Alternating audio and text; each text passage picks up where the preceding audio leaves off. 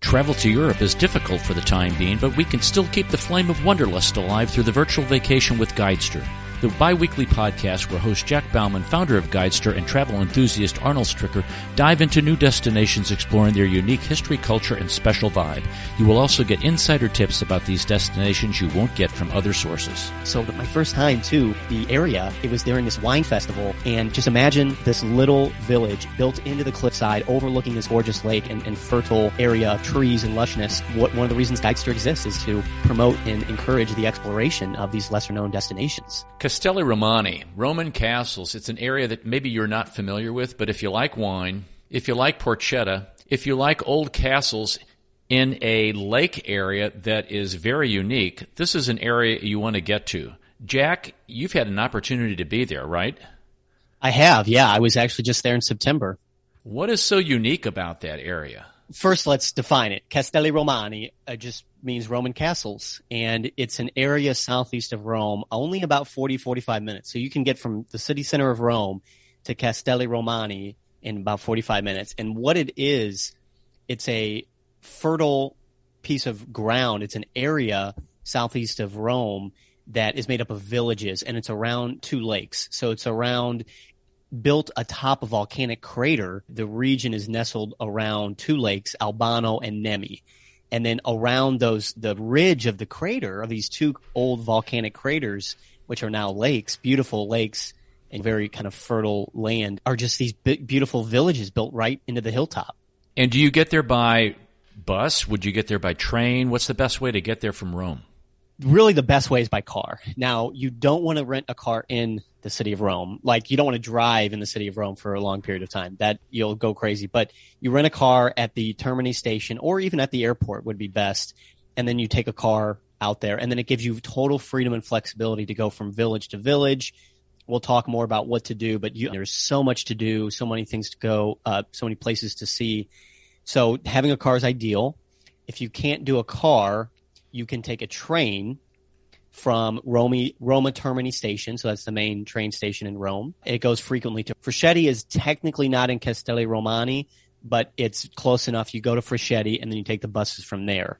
Or there's a train going from the Termini to Castel Gandolfo. So either Castel Gandolfo via train or Frascati and then use the buses. Now, you mentioned something that I thought was fascinating. It exists on top of a volcano area. So the landscape that kind of makes it up, so all of Italy, you don't really realize this until you really start traveling around the country. Italy's basically one big volcano, extinct or current or active. So from Sicily to southern Italy, middle part of Italy, Pompeii, obviously, northern, there's just volcanoes or old extinct volcano craters everywhere. Castelli Romani is a perfect example of that. So it's a fertile volcanic region nestled around now these two lakes in the Alban Hills. So it's this fertile kind of agricultural land, and it lies atop really fertile soil, perfect for agriculture. So actually, really going back to the Roman times, this is where the Roman villas were. It was the former stomping grounds of the Roman elites. Actually, Cicero would have spent time here. Sulla would have spent time here. Some of the great Roman names and generals and politicians of the day.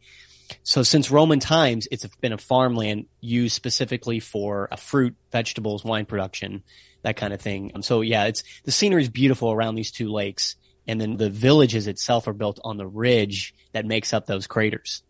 That volcanic ash really adds quite a bit to the soil to get that wine production and get all the accoutrements that the Roman elite really enjoyed back then. Yeah, but isn't that funny that what was loved and sought after 2,000 years ago is still sought after today? How did the water, is it just natural runoff that fills the crater, or what's the deal with that? Do you know anything about it? I'm not a horticulturalist or a geologist, so no, but from having been there, I think the landscape is, the crater is filled up through natural water. There is a mountain there as well you can climb.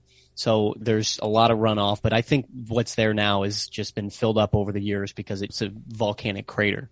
So what's the area really famous for? Yeah, it's a good question. It's famous. It goes back to Roman times, as I said. Castelli Romani was really used for farmland specialty stuff, so specialty fruit and vegetables, and then wine production, of course.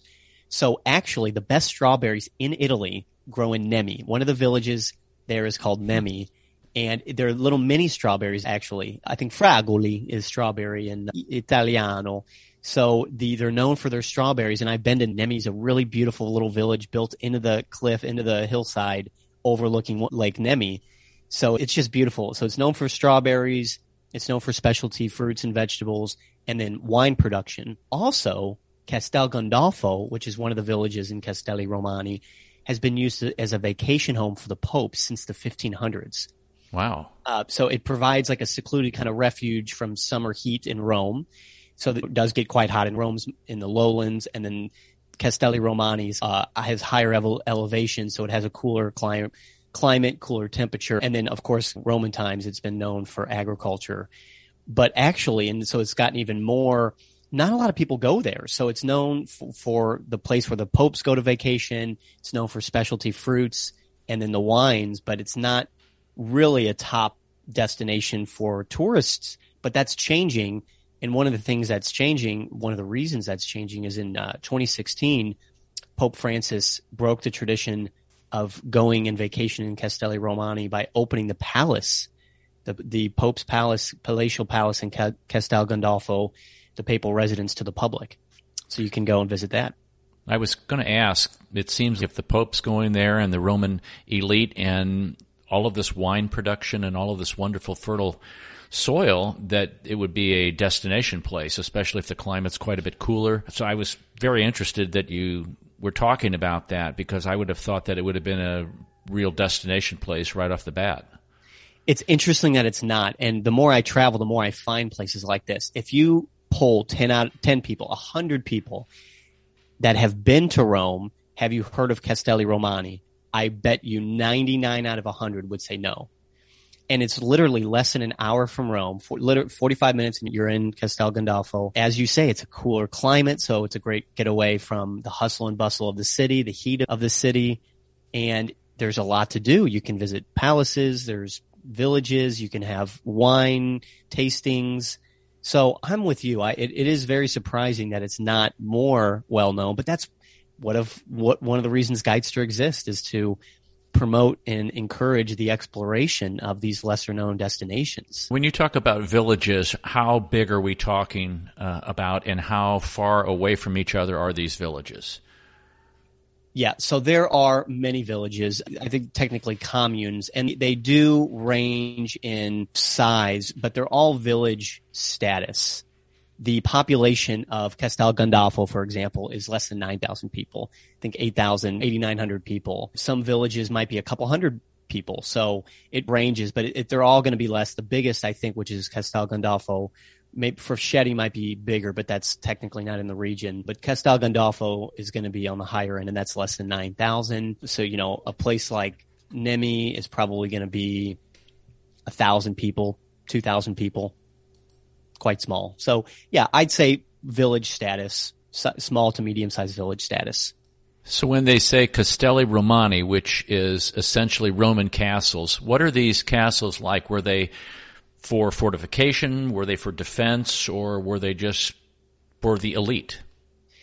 They were really for the elite. So Castelli Romani is a slightly misleading name in the sense that you're expecting castles everywhere. There were castles, there were fortifications, but they were mainly used as palaces and stately homes for the Romans, the ancient Romans, and then later the noble families of Rome in the Renaissance times. So the ruling families that kind of had castles or palaces that appeared with the castle architecture were the Orsini, the Colonna family, the Chigi, the Savelli, Anibaldi. So if those of you that know Roman history and the sweeps of the major families will recognize, especially Orsini, the Colonna family, very powerful families. So they would build these villas and castle-looking estates around, but it just gets its name from this beautiful region that had these kind of castle fortifications, but you're expecting more castles than you see, but it's the scenery and the villages and the whole makeup is really stunning.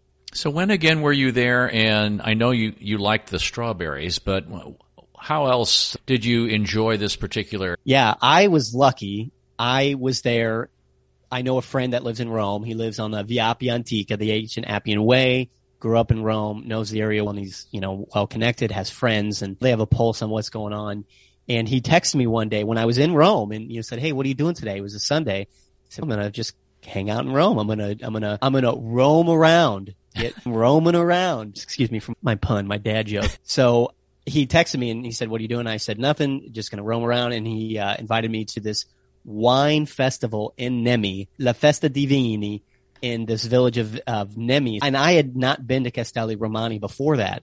I had known about it, had heard about it, and wanted to go, but was expecting to go and just sightsee. So my first time to the area, it was during this wine festival.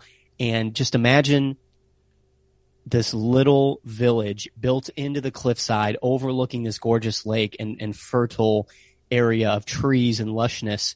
And then in the village is totally packed with people drinking little glasses of wine.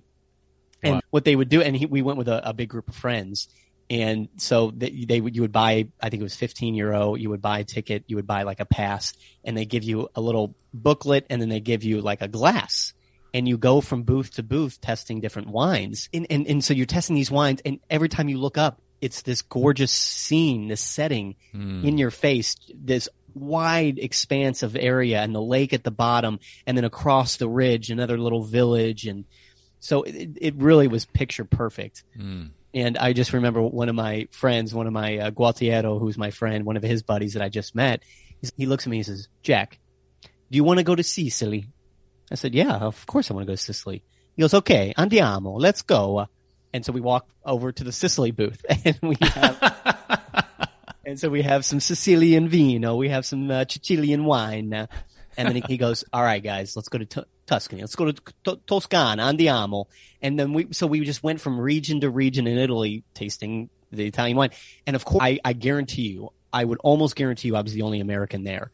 I was probably the only foreigner there, because this is a very local wine festival they've been doing for years and years, maybe generations. And that's what I love about Italy and tapping into the local culture, is you really get to see it in a different light. And I do love Italians. I have to say, they're fun, they're outgoing. Oh, actually, she was Italian, but she was born in America, but her family's Italian. First language is Italian. She moved back to Italy like in her middle age, but she grew up in America. So I think her formative years were, so I think U.S. dual citizen, American, Italian. Anyway, one of my friends told me that, and I just wanted to mess with her. So I went up and said, "Ciao, come sta? Your accent, it's a very American. Are you from the States? Did you live in the United States?" And she goes, "How did you know that?" And so I was giving her trouble. And finally I told her that somebody else told me, but that I think would be the only American link there in Nemi, because everybody else I talked to was either from Rome or in that region of Castelli Romani. Was there a bunch of food there also? Because if you're doing a wine tasting like that, it's easy to get a little loopy, my words. That's right. Not part of the La Festa di Vini, not part of the wine festival, but they had restaurants open. And that's exactly what we did after we sampled the wines, is we went to, that was actually an amazing part of it. Thank you for bringing up that amazing memory. After we had the wine tasting, we went up these tiny little streets. And so keep in mind that this is really built on a hillside. It's really a cliffside. So other than the main kind of piazza, which has been built out and is flat, most of it's up a hill. So when you're in the town, you're walking up steps or you're walking up a steep street. So we're going up this steep street into this tiny little alleyway, and then we walk into this little ristorante that's maybe 6 tables. And we're a group of maybe 8, 10, 10 persone, maybe 10 people. And we have dinner at this just tiny little restaurant in Nemi.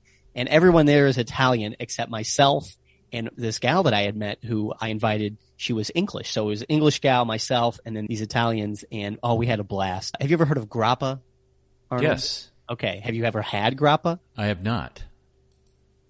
I don't think you want to try it. What is grappa?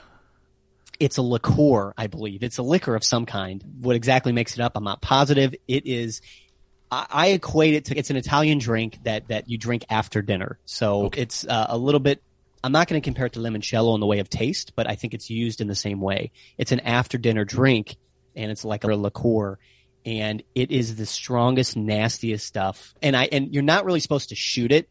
And my Italian friends, just being Italian, oh, Jack, yeah, you take it all at once. Just go for it and take it at once. And so I just took it at once, and I'm joking. And Jack, how is it? And I said, no kidding. I just go, molto buono. Were they laughing? They were, cracking up, because I'm not going to tell them it's crap. The owner of the restaurant's right there laughing with them, so I'm not going to say it's crap. So I just molto buono. It's very good. I compared a little bit, not in taste, but in strength, to ouzo. If you ever had ouzo, the Greek Mediterranean, ouzo is a clear liquor that Greeks love. I don't know why. And it's just so strong. It's 35 to 60% alcohol by volume. Grappa? Yes. Yes. Yeah. See, there you go. And oh man, 30 to 60%. So you're talking 120 proof. It's crazy. That's too much. I looked that up while you were talking, and it's very much like a brandy, and the information here says it smells like a fancy perfume and tastes like sour plums dipped in honey. Oh, that's being generous. You know what? I think they've got it backwards. It smells a little bit like that, and it tastes like perfume. Oh. Tastes like you're just jugging some gasoline or perfume or. Yeah, that would be an after dinner, a dessert wine for sure. Oh man, I've had my grappa. I've done it. I'm never going back. So how long did you spend the night there? Did you drive back to Rome? I did. So I was there twice in a month. I was there, went once for the La Festa di Vini, the wine festival, and then I went back again via moped. Let me tell you, Arnold, that was freaking cool. So I drove. Now, just picture this. Now, it from Rome really is 45 minutes, and it's mostly secondary roads. But you can, if you take one route, you can get on the major highway for 15 minutes, 20 minutes. So I'm on the major highway on my little scooter, cruising down the highway, this Italian highway, and I would do it again. I'm going to do it again. I always rent mopeds when I travel there, but it's not something I would recommend unless you ride motorcycles. Yeah, just stay out of the hammer lane. I wish it were that easy, because Italian drivers are crazy. There's just no question. I think they're a good crazy because they know where they're going and they want to get there quick. But if you're not ready to be aggressive and maneuver, you're going to be overwhelmed. And you'll see that right away when you get to Rome. So I got there via moped, and it was an absolute blast, and just drove around. Sorry, we're going to blank. Cut. What was the question? I got sidetracked. No, I was whether you spent the night there, and you said you drove the moped back the next time you went there. Both, yes, exactly. So the first time was with my friend's car. The second time was with my moped. And if you can have a car, that's why you have a car, is you can get there and come back. There really is no need to spend the night there, unless if you want to do something cool and unique, you spend 2 or 3 nights there and just hang out in the villages area. But it's so close to Rome that it doesn't really make sense if you want to do other things. So both times I went, I did not spend the night. I had my hotel, my apartment in Rome, and I just came back to Rome both times. So were you there like September 10th through September, around that time, September 10th? The whole month of September, yeah.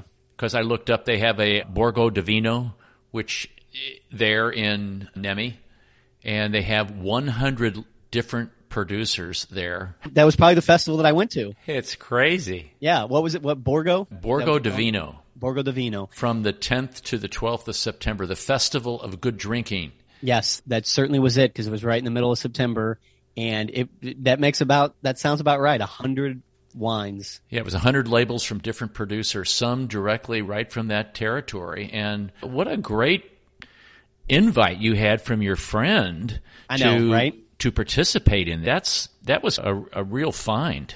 It really was, and that was probably the highlight of the trip. And I was in Rome a month. I went to the beach outside of Rome, Fregene. There was another highlight on that day, which that's a whole nother story, which we'll have to get to at some point. That was a second highlight. But other than that, and being in Rome and doing some cool things in Rome, the highlight for the whole month was probably that day in Nemi with this wine festival and just hanging out with Italians in this little village in the beautiful region of Castelli Romani, tasting Italian wines with locals. Can't beat it. Bellissima, bellissima. What a great thing to be so isolated that there's only one other person who is from the United States or has a UK kind of English language connection as a native speaker. And Right. you're there, you're absorbing all the countryside, the views, the wine, the food, the town, the quaint kinds of villages that are there.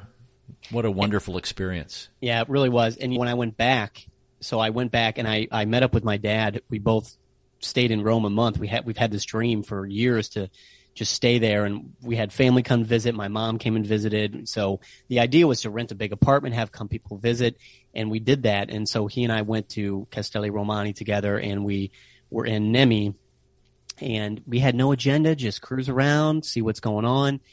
And you're going back through this little side street looking for a place to eat, but not really. We're hungry, whatever. No agenda. And just right on cue is this ristorante, this trattoria, something in El Mare Lago, something with lake in it. I don't remember the exact name of it, but it is in my guide, so I've got it written down, just not right in front of me. And this is one of the coolest places I've had a meal in, and I've really eaten in some neat places in Italy.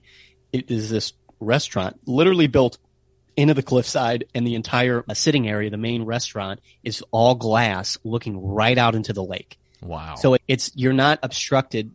To the left is the village, and in front of you is this lake. So there's no obstruction, and you're not trying to peek over houses. It's jutting out of the cliffside, overlooking the lake. And we just had a beer, sat there and had a beer. I think I had a bistecca. It was actually funny. I love this, but this is the funny thing you get. When you get to the lesser areas, you don't have a whole lot of options because they don't see tourists, especially now with COVID, every day, all day. And so they don't have 100 things on the menu. Right. And that's typically Italian anyway. A trattoria, for people to understand, a ristorante, a restaurant, is going to have the most variety, diverse options. You know, they've got ristorante, trattoria, and osto. They've got all these different levels. A trattoria is typically flavor of the week. So it's going to be more of a changing menu, less options than a restaurant, and it's going to be changing more frequently. So even though keeping that in mind, there were some options, and I was looking for the polpette, the meatballs. Oh, sorry, out of meatballs. Okay, let me back up. He first started, what do you have? Because I knew this was the case in some of these small villages. Oh, we have many things. Pick what you like. We have the menu. Okay, polpette, per favore, which is meatballs. Oh, sorry, we're out of the polpette. Oh, and I forgot to mention one thing when he started. We have many things, but I would recommend the bistec è molto buono. It's very good. Okay, polpette. No, sorry, out of that. Okay, how about the lasagna? We just saw the last lasagna.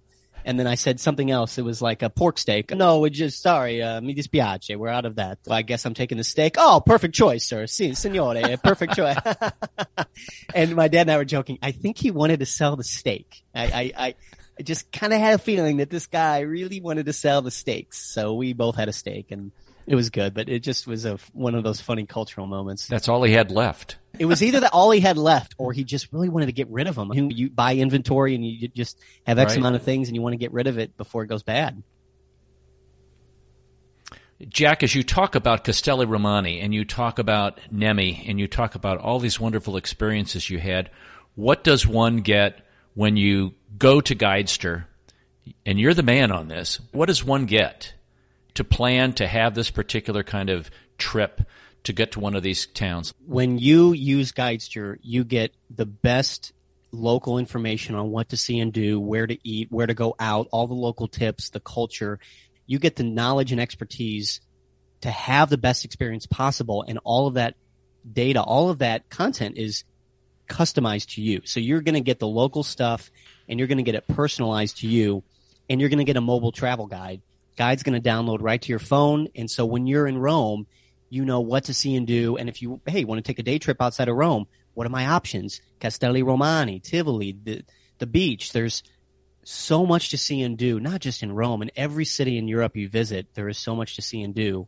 So boiling all that down, getting the best research, saving hours on time, on research, and then getting the quality local expertise is really what Guidester does. And what would something like that cost if I want to have a trip, say, 7 days? Very affordable. So for the custom travel guide, it's just $20 a day. So 7 days, you'd be looking at $140. You can't find a place like that if you got online to do all of your investigations and plan it on your own. And you've done all the work way ahead of time. Exactly. Yeah, it really is. It pays for itself. You're saving so much time on the tedious online research, strolling through books, and all that's good to build your excitement and give you some knowledge. But then you have to find out when things open, how much they cost, how do you get there. There's all the little detail on figuring all this out. So Guidester does all that work for you and gives you a guide that downloads just right to your phone. Folks, you need to go to Guidester.com, Guidester.com, Guidester.com to get more information on that. And that's why we do these podcasts. That's why the virtual vacation portion of the Guidester website was created, so that you could actually go there and see what was going on. So you could hear about Jack's firsthand adventures there, and then you can go plan your own tour and get that guide. Jack, I appreciate you talking about Castelli Romani. I was not aware of it. I would love to sneak into that little wine tasting festival that you went to in Nemi and have some little bitty strawberries. Next year. Let's go. That sounds like a plan. So next September, I'm running a Guidester tour. So dates and itinerary to come very soon, but it'll be on the website very soon. A Best of Rome and Tuscany. And we will be going to Castelli Romani. That sounds great. Jack, good talking to you again. Ciao, buonanotte, Arnold. We appreciate you listening to this episode of Virtual Vacation with Guidester. If you enjoyed this episode, please consider letting us know. The best way to do this is by rating us on Apple Podcasts. Reviews are always welcome and encouraged. Virtual Vacation with Guidester is produced by Motif Media Group. For Jack Bauman and Virtual Vacation with Guidester, I'm Arnold Stricker.